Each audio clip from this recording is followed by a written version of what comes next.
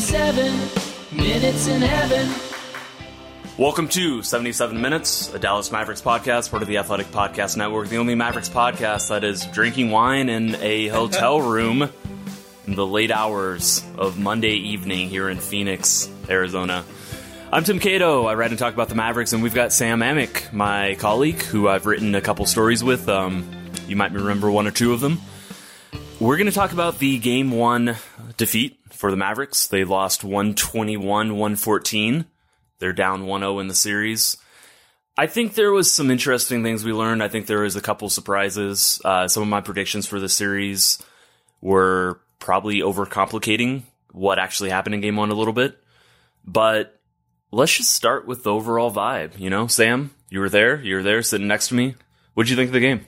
Tim, great to see you. The wine has not been touched. It's just sitting next to me. I mean, not yet. For the record. Yeah. The Pringles have definitely been touched. This is the luxurious life of sports writers. Appreciate you having me. This was a first impressions game for me. I've not seen these two teams in a while. And, you know, the Mavs, I was going to throw it to you this way. If I told you that Luka, you know, dropped 45 on 15 of 30 shooting, you know, even without any context, you'd probably feel pretty good about the idea of the Mavs pulling this thing out. And it never felt like a game at all. I mean, they were down double digits early.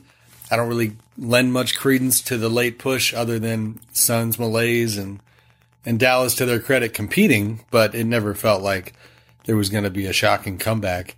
So, you know, I don't know where you want to start, but outside looking in, as somebody who had marveled at, you know, some of the Jalen Brunson games and the Utah series and, you know, the Spencer Dinwiddie fit late in the regular season and just kind of the narrative around this Mavs team, I did not expect it to be kind of Luka and the Misfits with everybody other than Maxi Kleber, you know, really not giving him much. Yeah, let's start with Luka. I think that's a good place to start. I agree. You know, he was 45, 12, and 8, and it felt like he was at best, you know, just kind of himself. You know, he wasn't like some mega version of himself. He wasn't some transcendent star. He dropped a casual 45, like a 45 points that was at times not even noticeable, as like didn't even feel like a 45-point game. Now, I think the reason that was happening for the most part is that Phoenix didn't send help at him pretty much the entire game. They they accepted switches, you know, especially if it was a small pick and roll. You saw a lot of, you know, Bridges started on him. But if Luka called up Chris Paul's man, Chris Paul would just hop on over. Right. Against Ayton was sitting back in drop coverage. And what Luka would do is he would drive into the paint, kind of isolate himself on Ayton, and then pull back out and run that Ayton, you know, isolation. And so, you know, in that context, yeah, it makes sense that Luka was taking all these shots. He wasn't, you know, selfish. It's that, you know, Phoenix wasn't helping off his teammates. And Luka in one-on-one coverage is the best option that Dallas has. In the second half, we saw a little bit more helping. Phoenix also just has the ability to help without help. Like, Bridges is ridiculous. Yeah. Like, Bridges can cheat off his man to the point that he almost is doubling Luka or almost is doubling a player and then get back. You know, I thought that the block of the three-pointer of Reggie Bullock in the corner, nobody makes that play. Nobody gets back in time. Right. And he did.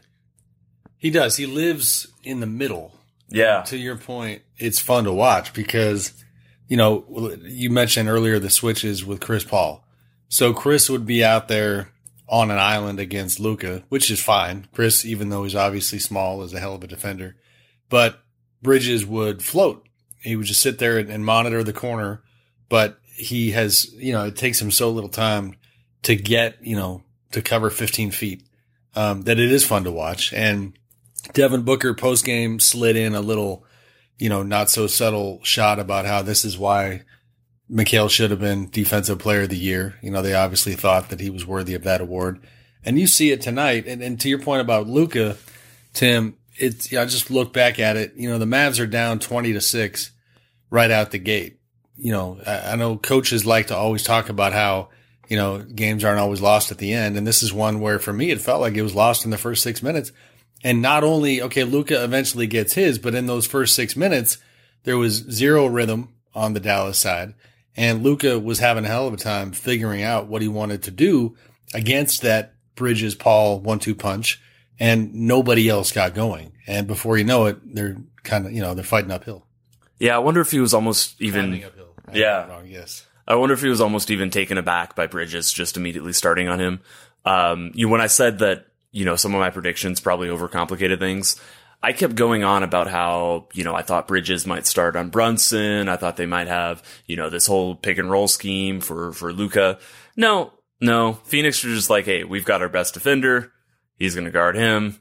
He's going to guard their best offensive player. Again, it's more complicated than that. It wasn't the Luka on Bridges show for most of the game because Luka's smart. He's not isolating on that. But I agree that it was really impressive the way that, someone on the Mavericks who I was talking to before the game described Bridges, and also in a way Chris Paul, basically as free safeties. You're really right in the way that they float, that they just know where to be. They kind of read what the opponent is trying to do, and because they're able to read so many steps ahead, so many times. I think there was like 3 turnovers on the Mavs' first 6 possessions or so. Yeah, and it's remarkable. They finished with 8. They finished with 8 turnovers, but having 3 or 4 right away within the first 6 minutes when Phoenix made that big run, that was crucial. And it felt, you and I talked after the game about the Suns fans and the mood and the crowd. And by the end, it felt underwhelming. But in the first quarter, that place was popping. And the Suns made that happen. It felt like, not to go too macro, but it felt like this is a Phoenix team that was in the finals last year, and their fans are happy that they survived the first round against New Orleans. And now it feels like, they're back on track for this mission because they are determined and confident that they are going to win the West and try to win the whole thing. So within all that stuff, I think we also got to highlight Devin Booker a little bit.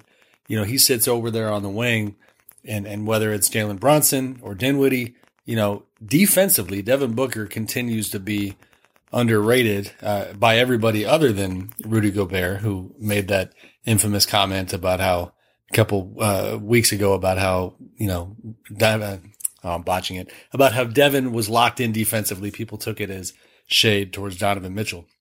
But Devin is really strong on that end. I asked somebody on the Mavs side before the game who the Suns' second best perimeter defender was. And right away, the answer was, if Devin's healthy, it's him. So they're just tough. This is different than the Jazz team that, as we know, it's Rudy Gobert surrounded by a bunch of guys who have a hard time stopping the ball. And Phoenix is different. Yeah, I noticed a couple possessions. I think it was Luka once. In another instance, it was Spencer Dinwiddie. They had Devin Booker guarding them, and they sought out a switch, not to campaign. They were getting switches onto Cam Johnson. And Cam Johnson, I think, broadly has a reputation as a better defender than Devin Booker. Yeah. Clearly, they didn't feel that way. Right. They were seeking out a taller, more physical guy who they felt they would have more success on. I thought that was, that struck me in that moment. And Devin gets in the mud, man. I kind of love the fact that he's not only a two-way player now at this point in his career, but especially in the playoffs, he is chippy as all get out. He talks a lot of shit, for lack of a better way. I'm not sure if I'm allowed to say that on your podcast. Oh, absolutely. Yeah. We talk a lot of shit on this podcast as well. And we need an unfiltered, if the Suns end up meeting the Warriors in the conference finals, I need a Draymond, Devin, both sides, unfiltered, wired mic segment, because there's a lot of that going on, but it speaks to his competitiveness and just how invested he is. So, he's hell of a player on both ends.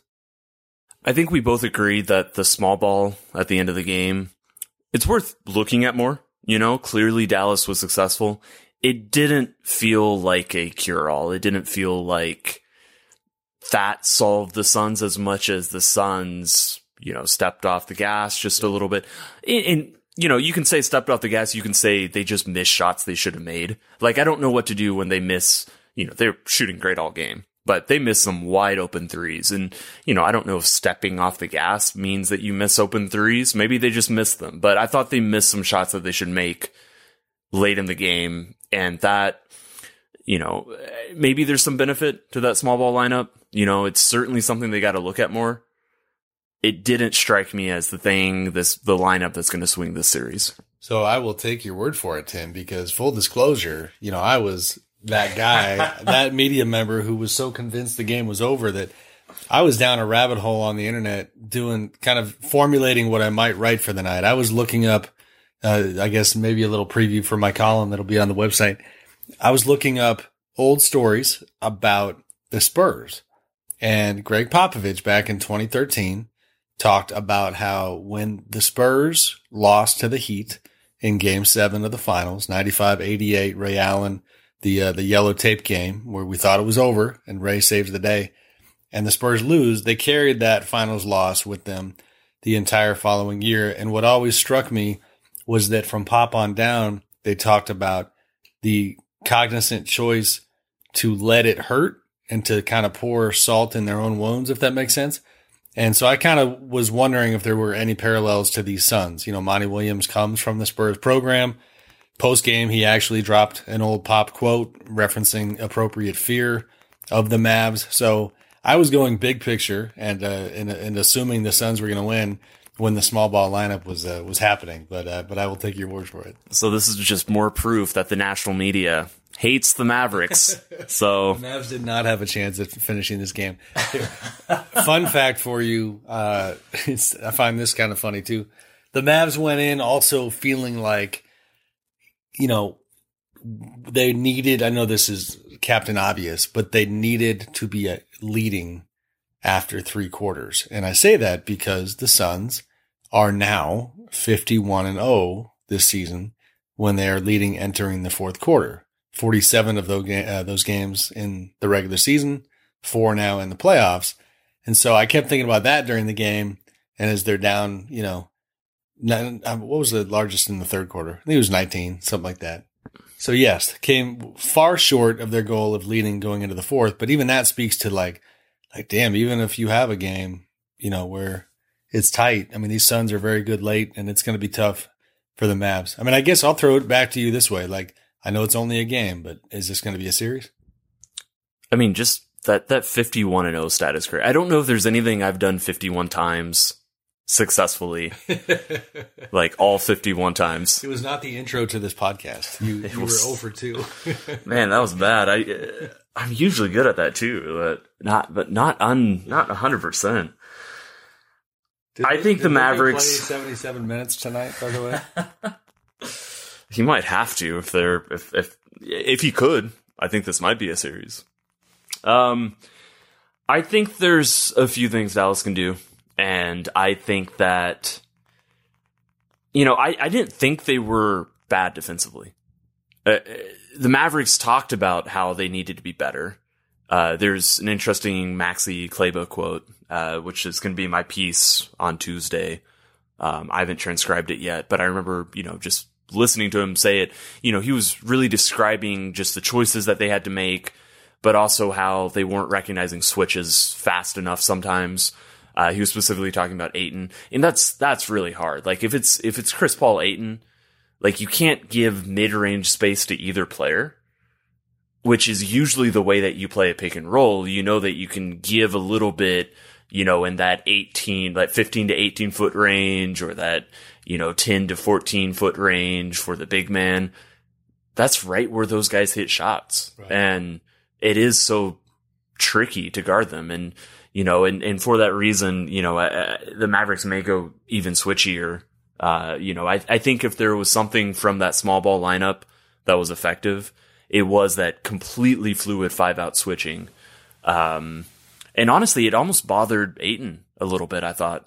Dorian Finney-Smith, out of the 3 quote-unquote sinners who played for Dallas, Dorian Finney-Smith was the best one. Yeah. He was the one who really, really got up underneath Ayton and did a decent job denying the ball to him and not just giving him comfortable looks in comfortable spots.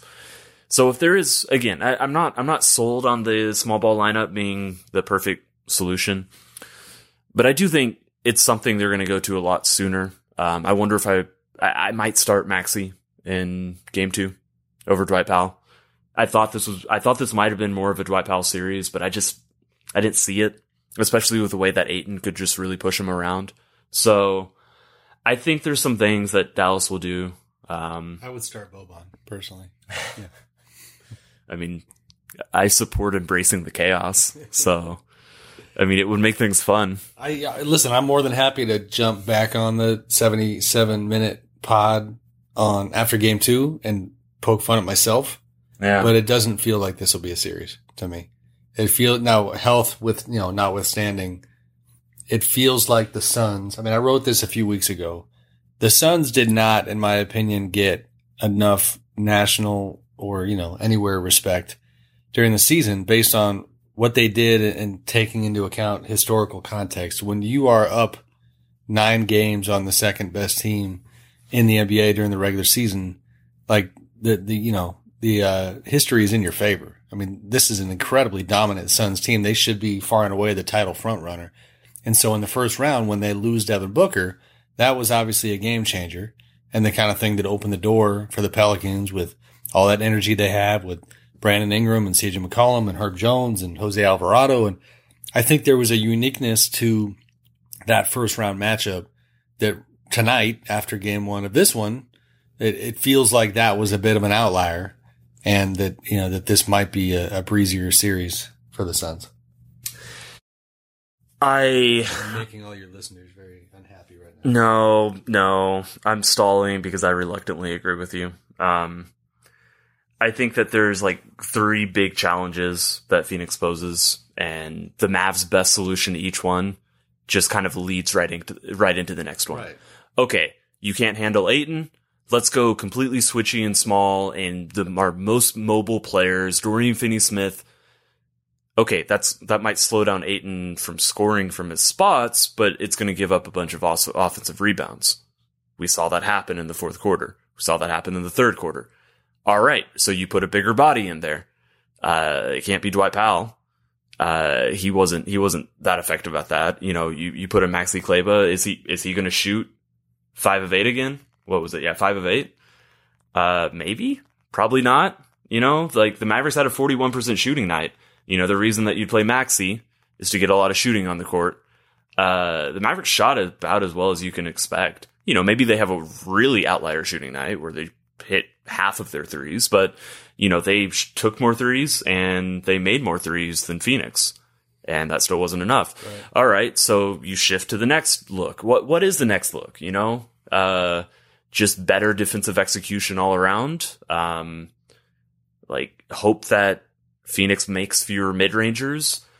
They might, I think that they need a good shooting night and against a bad shooting night to, from what I saw to really have a clean victory in this series. Right. I think they can muck it up. I think they can slow the tempo down. Phoenix was really successful, just pushing it. Dallas usually averages like a 90 pace. This game was about a 95. So not a huge difference and a little bit below Phoenix's usual 100, but I thought the quicker tempo ultimately wasn't effective. It benefited Phoenix much more than Dallas. So in my head, I see a lot of small things Dallas could improve at. Monty Williams was talking after the game as if, I forget which part of the box score he highlighted, but he was talking as if like he was so encouraged by the offense because he wasn't happy with it. That 121 could have easily been 130 plus, and then on the flip side, in terms of, I kind of mentioned sarcastically earlier, Luka and the Misfits, he was happy about 16 assists. That was the number that he focused on in terms of them feeling like, all right, he even admitted, he said, you see a 45 next to a guy's name, and as a coach, you don't like that, but then you kind of gravitate to 16 assists, and the takeaway, of course, is like, man, like nobody else got going, and you're going to win that way. Maybe Luka goes for 60. 65. 45 with 20 assists, and who knows? I could be wrong. I think very highly of this Suns team, and now that Devin Booker is back and they're this deep, again, I'm a broken record, but nobody in the league this season was anywhere close to this squad. And I mean, tell me the weakness, you know what I mean? Tell me It's, it's not there schematically. It's not there coaching wise. It's not there IQ wise. They're a hell of a team. And I think if they don't win the whole thing, it'll be a pretty significant disappointment for their group. Yeah, I think that's a good place to end it. Like I said, I'm not going to say those exact words quite as definitively, but I do, and I do see a lot of small things Dallas can improve at. I just think broadly, the Suns have so many answers, and that the big ways that Dallas would try to solve them would lead them right on to the next one. I will end on this, Tim Cato. All right, what do you got? I'm gonna blame you because your job description is not Mavs spokesman by any means, but you wrote in your series preview candidly that this is a building time for these Mavs, and even the tone that you kind of took in that piece, which I think is on point, indicated the fact that they hire Nico Harrison to run the front office. They make these trades at the deadline. They send Porzingis to Washington. This was not like the, ramping up for a title run transaction period. This was a, clearing the decks in some spots, figuring out what we have, figuring out what we don't have, what's the best roster possible around Luka Doncic. And so all of that is to say that, if they lose in this series, nobody on the Mavs side is going to be in trouble in terms of job security. Nobody's going to lose any. I mean, they might lose some sleep because they're competitive, but that's just not where they are. And I do think this time of year, NBA playoffs, when you got one team on a mission, the other team, kind of playing with house money, not in the kind of way that leads to a shocking title run. It's almost like everything's gravy from here. I think that'll probably bear out in where the series goes. Yeah, they want to be competitive. They felt going into the series they could be competitive. People weren't outright predicting wins in this series, but they felt good about things they could do, and they should have. But the reality around the Mavericks, everybody knows that this wasn't supposed to be the year, that this team still has deficiencies and flaws, and that what they did at the trade deadline was building towards the perfectly realized version of this team that's still a little ways away. So I think that they will adjust some. I think there will be, I predict game 2 is more competitive. That I don't think we see 20-point swings, but I agree that I saw a lot of stuff from Phoenix that is going to be really hard for this team to counter because again, they're not there yet. To end on a happier note, to show you how highly I think of Luka, you know what else I spent part of the evening researching, Tim, was, and this I'm sure is, you're not only well aware, you might have talked about it on the pod before, but I might have jumped on Basketball Reference to look at the one and only Michael Jordan and remind myself that he did not get to the NBA Finals until his 7th season. He was 27 years old. And it was comparing he and Luka's playoff paths, some early first round bow outs. So, Luka's got time. He got that first round kind of gorilla off his back. And, this one I think is going to be tougher. Yeah. It's just stupid and dumb that Luka is so good that we barely talked about the fact he had 45, 12, and 8 in a postseason, and it just felt normal. Just normal. So that's a great place to end. That's a very positive, happy place to end. Dallas, they got that dude, and nobody's taking him away. He's going to be here for a while. We'll be back after game 2. Thanks everyone for listening. We'll see ya. He plays Fortnite just like me. I am 34. Don't fight the future, honey. Don't fight the future. The future is Luka Big Dick Doncic from the home of Melania Trump. How many kids you have? Don't fight the future. It tears me apart. Don't fight the future. Please be nice to Luka. Future 4-time MVP. Oh my God! Oh! Shut it down! Let's go home!